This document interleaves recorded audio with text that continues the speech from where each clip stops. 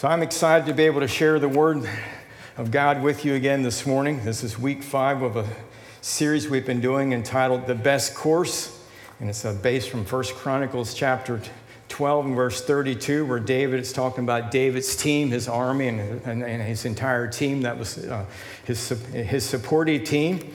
And in 1 Chronicles 12 and verse 32, it talks about the tribe of Issachar and how there was 200 leaders and their families from that particular tribe, and they all understood the signs of the times. And I think that's very, very relevant for us today, and also important for us to be able to be understanding of the signs of the times that we are living in this hour that we are living. So not only did they know the signs of the times, they also knew the best course for Israel to take. So it's one thing to know what's going on, but then and be aware of your environment around you. But now, how do I navigate this environment that I'm in? How do I make the best decision? How do I choose the best course? And so that's what we've been talking about over the past several weeks. In Ephesians 5:17, we've focused on that quite a bit as well. We're told not to act thoughtlessly. So we shouldn't just be thoughtless. We shouldn't just be careless, but we're to be careful to pay close attention to the times that we're in and discerning the best course for us to take in our lives on a personal level, on a church level, the community level, that we always are making the best decisions. We're not acting thoughtlessly, but we're understanding what the Lord wants us to do. Understanding what he wants us to do. You know, the scriptures give us the general guidance for our lives. The will of God is made known in the Word of God, but there's also specific guidance for your personal life. Now, the specific guidance it won't be in conflict with the written Word of God, with Scripture. But for example, let's say you're making a decision. You might be deciding, okay, what school am I supposed to be going to? Well, it's not spelled out in here, thou shalt go to Penn State. The only thing it says in there is thou shalt not go to Notre Dame. That's the only thing I could ever find. And we just lost our camera person in the back there. But nonetheless, I think that's in the Bible somewhere, but I'm getting pushback on that. So perhaps that may not be in there. But deciding what school to go to, some people say, well, gee, how would I know who I'm supposed to marry? You'll know. You'll know. And if you have any doubts about it, that means you don't know yet. So don't get married yet, all right? What house am I supposed to purchase? That type of thing.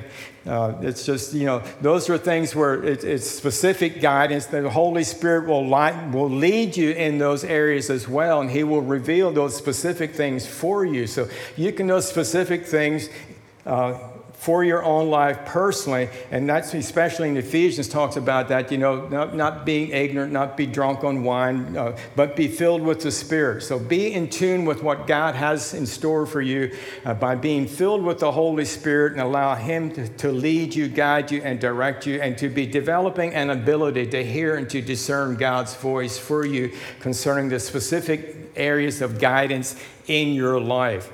Then we looked at Micah chapter 6 and verse 8. We started in there last week, and that's where it tells us that this is what the Lord requires of you. In case you still can't hear from God, okay, this is what he wants you to do. He wants you to do what is right. That's pretty broad.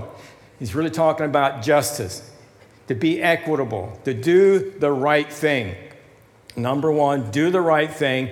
Number 2, he wants you to love mercy. We talked about that last week. We used the example of Jonah, how he needed to learn that lesson and being merciful towards the people of Nineveh, who were his arch enemies. And God wanted him to go there and to share the message of God to those people, and Jonah didn't want to do that because he was not feeling merciful toward them. He was, matter of fact, he did not like them. He did not only hate their sin, he hated them as people, but yet God wanted to have mercy towards them, and that's the lesson that we need to learn as well, that God prefers mercy over judgment, and we also need to develop a heart of mercy over judgment, and that's just something that we need to develop. Whenever we're feeling like we'd rather have judgment come down on someone rather than mercy, then we're not on the right course. And so we must always love mercy. And then number 3, we are to walk humbly with your God. Walk humbly with your God. So we're going to be focusing on number 3 today, on walking humbly with our God. It's being the best course for us to take is that course of humility. A course of humility. So people sometimes ask me about preparing messages and what's hard to preach, what's not hard to preach. I just want to tell you right up front, this is going to be my easiest message ever because I really do this well. And it's really hard to be humble when you're this good. So here we go, all right? This lesson is for me today as well as it is for all of us. So, humility is defined as being unpretentious, to make modest. It also can be referred to as it also can be defined as being willing to yield and to be teachable. It is the exact opposite of being prideful. The exact opposite of being prideful. In Romans chapter 12 and verse 3, we're told not to think that we are better, not think of ourselves better than what we are, but to be honest in the evaluation of ourselves. But I also want you to know that when we're talking about humility, it's not thinking less of ourselves. It's our willingness to acknowledge God as the source of our talent.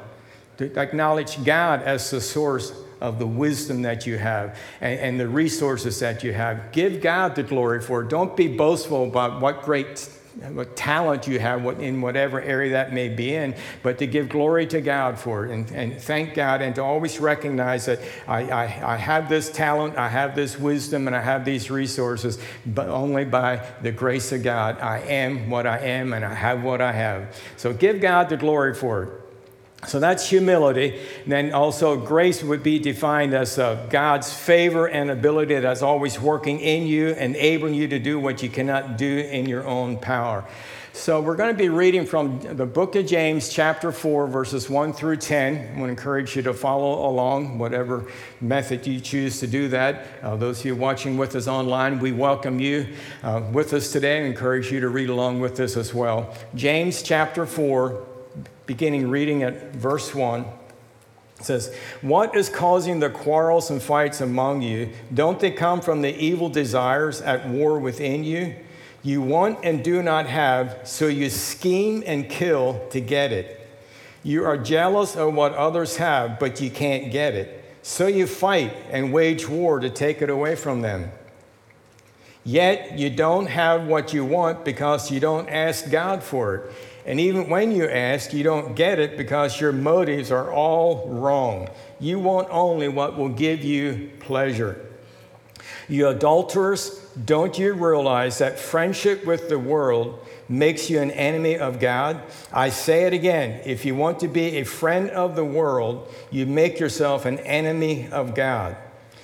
Verse 5, "What do you think the scriptures mean when they say the Spirit of God has placed the Spirit that God has placed within us is filled with envy?" Now, a better interpretation that would be, let me read from the marginal reference of my Bible here.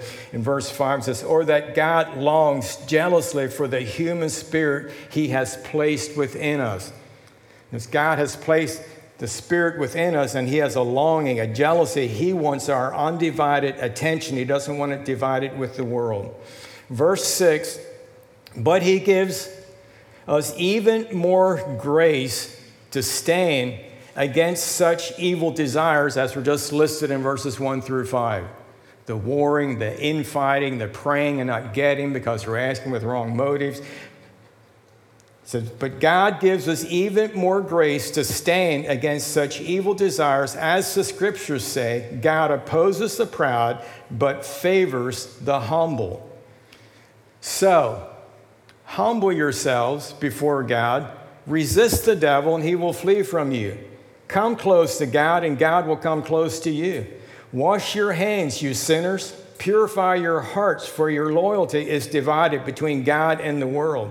Let there be tears for what you have done. Let there be sorrow and deep grief.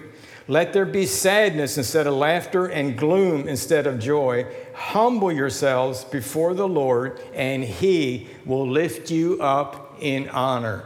Humble yourself before the Lord, and he will lift you up in honor.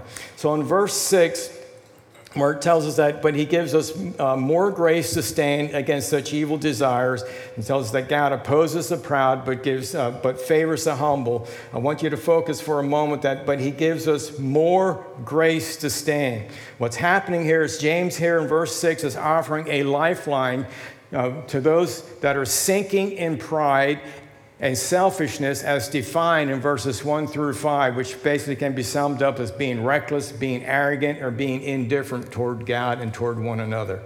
But there's a lifeline for that. If we find ourselves feeling stuck, feeling selfish, feeling prideful, perhaps even being reckless in our walk with God, or being arrogant and indifferent towards God and the ways of God, or arrogant and indifferent towards God's people or towards all people, not being merciful toward them, we know that James is saying, here's a lifeline. Here's how we can get out of this. Here's how we can humble ourselves and get back on the right course with God.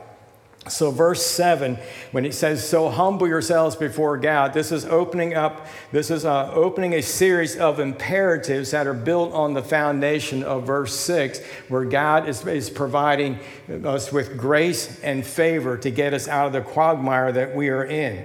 So he's giving us that lifeline, and the imperatives are, number one is found in verse 7. It says, humble yourselves. Humble yourselves. It's important that you recognize that the responsibility of being humble is your responsibility. Many times you may have heard teachers of the word make a statement about God will humble you, or you need God to humble you, or sometimes you hear people say it in conversation, I just need a good dose of, I just need God to give me a good dose of humility. It's not God's responsibility to humble you, and God's not in the business of humbling you. God's in the business of extending you grace and extending favor toward you and to lift you up as a person of honor. It's your responsibility. Everyone say, it's mine. It's your responsibility to humble yourselves. To humble yourselves before God. And so the first imperative is you humble yourself before God. And true humility will always lead to an obedience and a willingness to yield to God's will and God's directions for your life. It will always lead to that I have a willingness, I'm going to yield to it, I'm humbling myself to the will of God for my life. The number two imperative is in the same verse there, we're told, resist the devil. Resist the devil, and he will what? He will flee from you. So it doesn't sound like you need to be afraid of him. He will flee. It's a promise of God's word that if you humble yourself unto the Lord, resist the devil, he will flee from you. When you're resisting the devil, you're resisting any fruit of the kingdom of darkness. Any manifestation of the kingdom of darkness, you resist it, and he will flee from you. Any manifestation that he has to offer. We're in Ephesians chapter 6, is a great passage there on spiritual warfare, but it begins before it talks about getting dressed in the full armor of God. Prior to that, it says, having done everything to stand. Stand therefore. Having done everything to stand, stand. Too many times we try to stand, but we haven't done everything to stand. You say, what is everything to stand? Humble yourself before God. Yield to the wisdom of God. Yield to the mercy of God. Yield to the loving favor of God. Yield to the commands of God's word. You do everything to stand, and then you stand. And then you'll be standing after the battle's over. So resist the devil, he will flee from you. 2 Corinthians 10, we're instructed, I think it's around verses 3 and 4, to bring every thought into captivity. That's resisting the devil. When carnal thoughts cross into your mind, where thoughts of envy, jealousy, bitterness, anger, resentment, when they come into our minds, it's our responsibility to immediately take it captive and resist it. Bring it into the obedience of the Lordship of Jesus Christ. That's having done everything to stand. So first imperative is humble yourself. Second one is resist the devil, and he will flee from you. Number 3 is found in verse 8. It says, come close to God and he will come close to you. Coming close to God, that language there is a picture of reorientation. If you've been disoriented, you've gotten off course. Well, don't stay off course. Be willing to submit yourself to God. Admit that I'm straight off the path that you have for me. I'm straight off the path of righteousness, but I'm reorienting myself back to you, God, and to your purposes for my life. You recognize you're off course. Don't deny it. Get back on course. Repent and get back on course with God.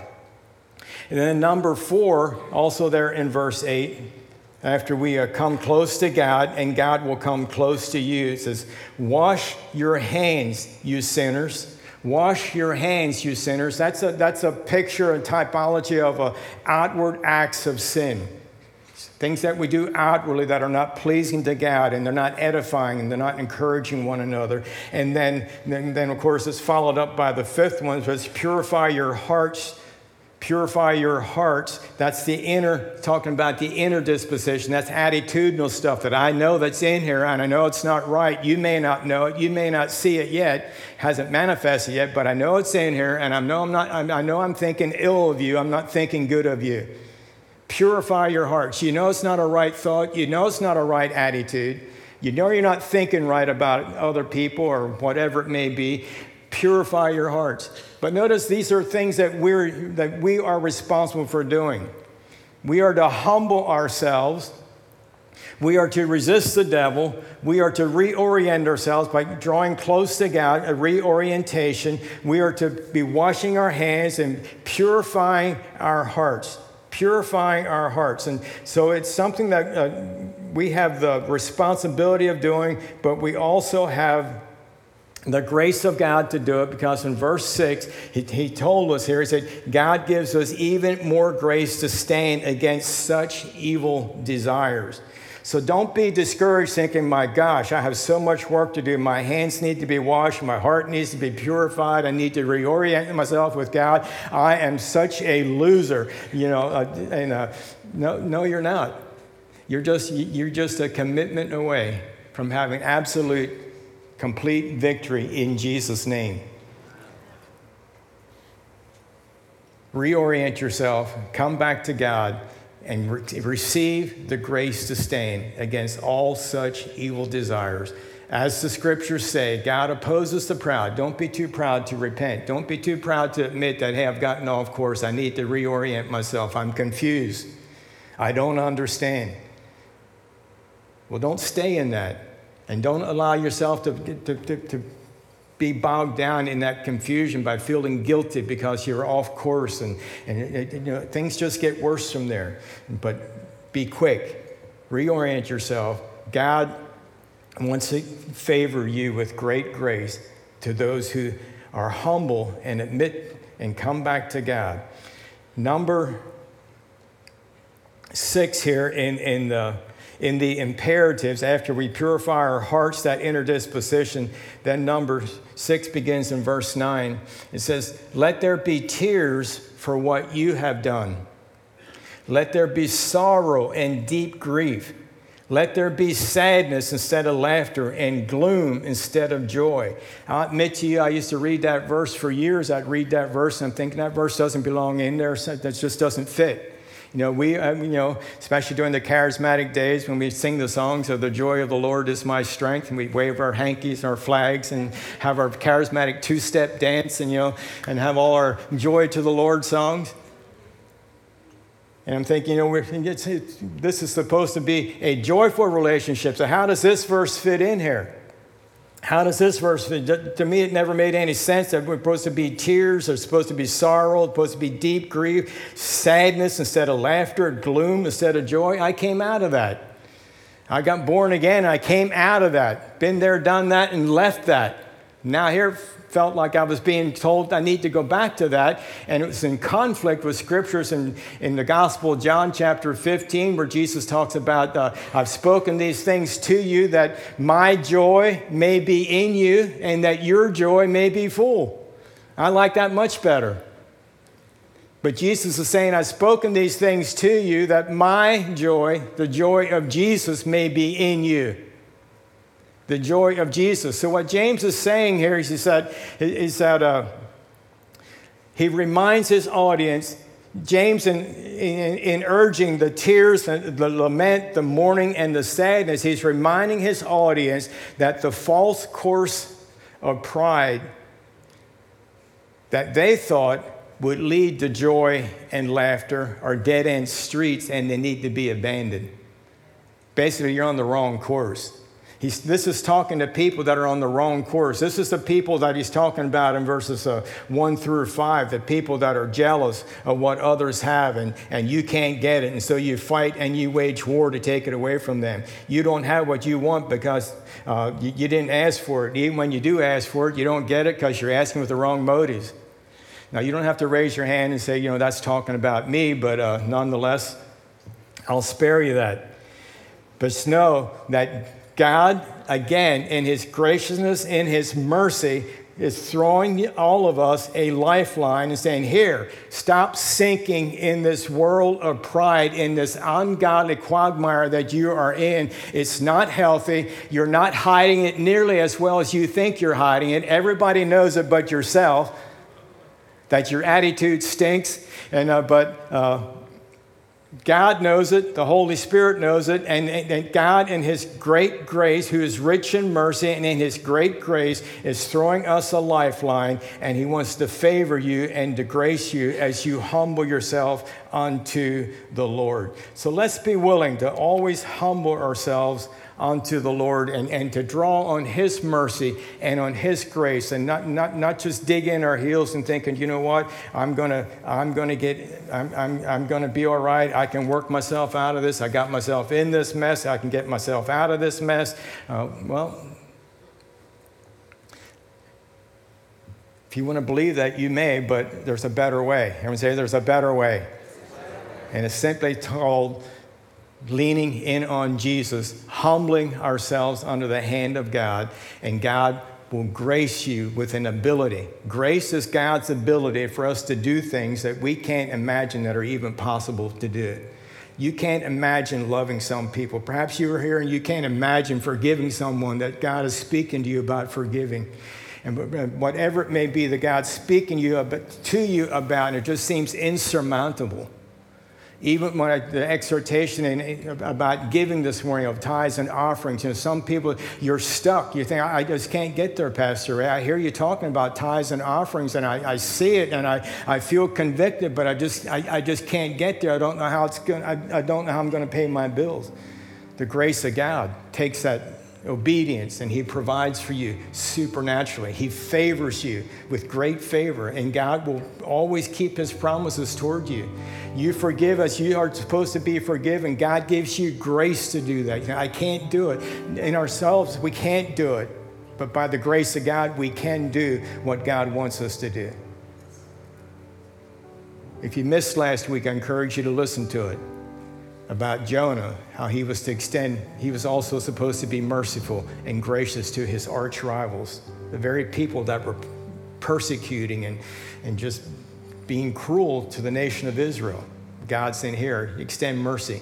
In the book of Acts chapter 10, Peter has a similar experience where the Holy Spirit is telling him to go to the Gentiles and to share this message of grace with them. And Peter, not so, Lord, no way, I have never done that. I'm not about to do that. And finally, he was persuaded to go because of the vision from heaven. And then when he did go, the rest of the religious people put him on trial for it, gave him a hard time about it, said, what are you doing sharing this good news that God has given us? You're sharing it with Gentile people. But anyway, it took some time for that to be accepted. It may take you some time to accept this, but really press in and say, God, I humbly come to you and I yield to you. In my mind, it doesn't make sense. In my heart, it hurts way too much. I'm confused. Why should I be the first one? Why should I be the one to take the first step in reconciling this relationship? Well, do you ever think about asking yourself, why not me first? Why not, God? Okay, yay, God, let's go do this together. Give me the grace, give me the strength, give me the courage. We can get this taken care of. Partnership with God, a reorientation to God. Then in verse 10, here in James chapter 4, it concludes again, it's bookends, and it opens up with humble yourself in the imperatives. It begins in verse 7, humble yourself before God. Then again in verse 10, humble yourselves before God. God, will lift you up in honor. God will honor you. God will make right for you. God will sustain you. God will heal you. God will protect you. God will be your provider. So be willing to take the step of humility. I want to close by reading another portion of Scripture. It's found in Philippians chapter 2.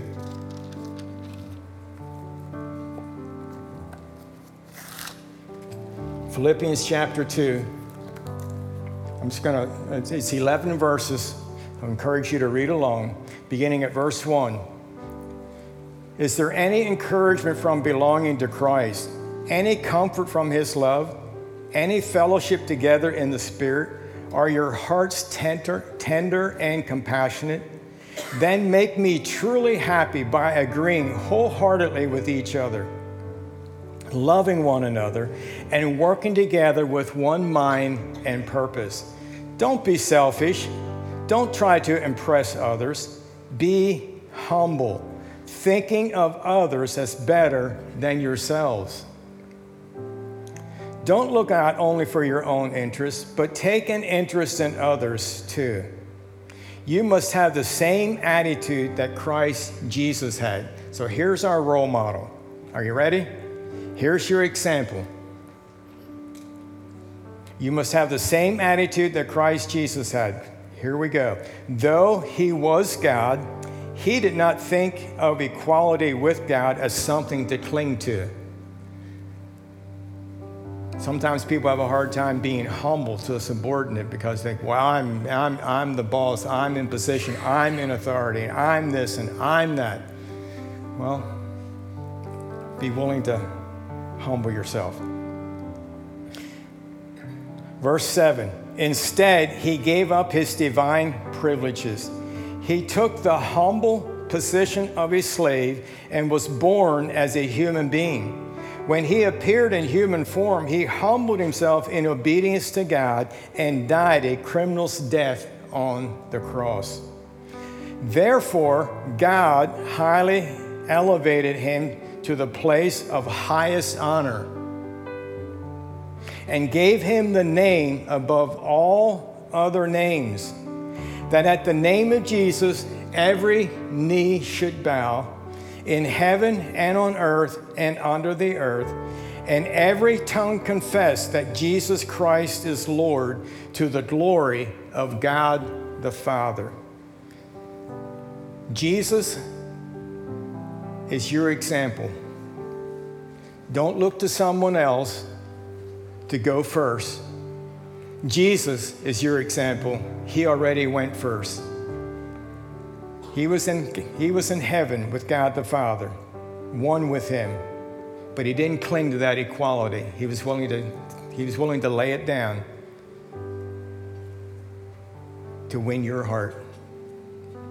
Are we willing to humble ourselves to God and have the favor of God grace our lives so that our best interest is for the best of the other individual? As a result of Jesus' obedience, being willing to be obedient even to the point of the cross, dying a criminal's death on the cross, God elevated him to the place of highest honor. We read in James, where as you humble ourselves, God resists the proud, but he gives grace and favor to the humble. God wants to grace you. He wants to favor you. And then when the last couple of verses here, that every knee should bow to the name of Jesus. Verse 11 says, every tongue confess that Jesus is Lord, to the glory of God the Father. If you have never, you're here in the auditorium with us this morning, or perhaps you're with us online right now, and you have never, ever confessed the name of Jesus Christ as your Lord and your Savior, meaning you never accepted the work that he's done, the criminal death that he died at Calvary's cross. When you acknowledge that and you confess that name, God graces you with favor. He lifts you up. He exalts you. You become a brand new person. So I want to give you a moment just to think about that for a moment. If you never have done this, I want to encourage you. There's no better time than right now, this very moment, to confess Jesus Christ as your Lord and your Savior. Don't be too proud. Humble yourself and say, you know what? I'm not the Lord of my own life. I'm not my own God. I need to be born again. I need Jesus Christ as my Lord and my Savior. And I desire to receive the gift of eternal life. So that's speaking to you this morning. We're all going to just make this declaration together. You make this declaration. You believe this in your heart. You declare this together. What's going to happen is you're going to be exalted. You're going to be lifted up as a new person, and your past is forgiven. So let's pray this. Say, Heavenly Father, I decide today to humble myself and to call upon the name of Jesus. For I believe that Jesus humbled himself and went to the cross and died a criminal's death on my behalf. I thank you for that. I receive that today I receive him today as my Lord and my Savior. I confess Jesus Christ is Lord, to the glory of God, my Heavenly Father. Thank you for new life from this moment on. Amen. Amen.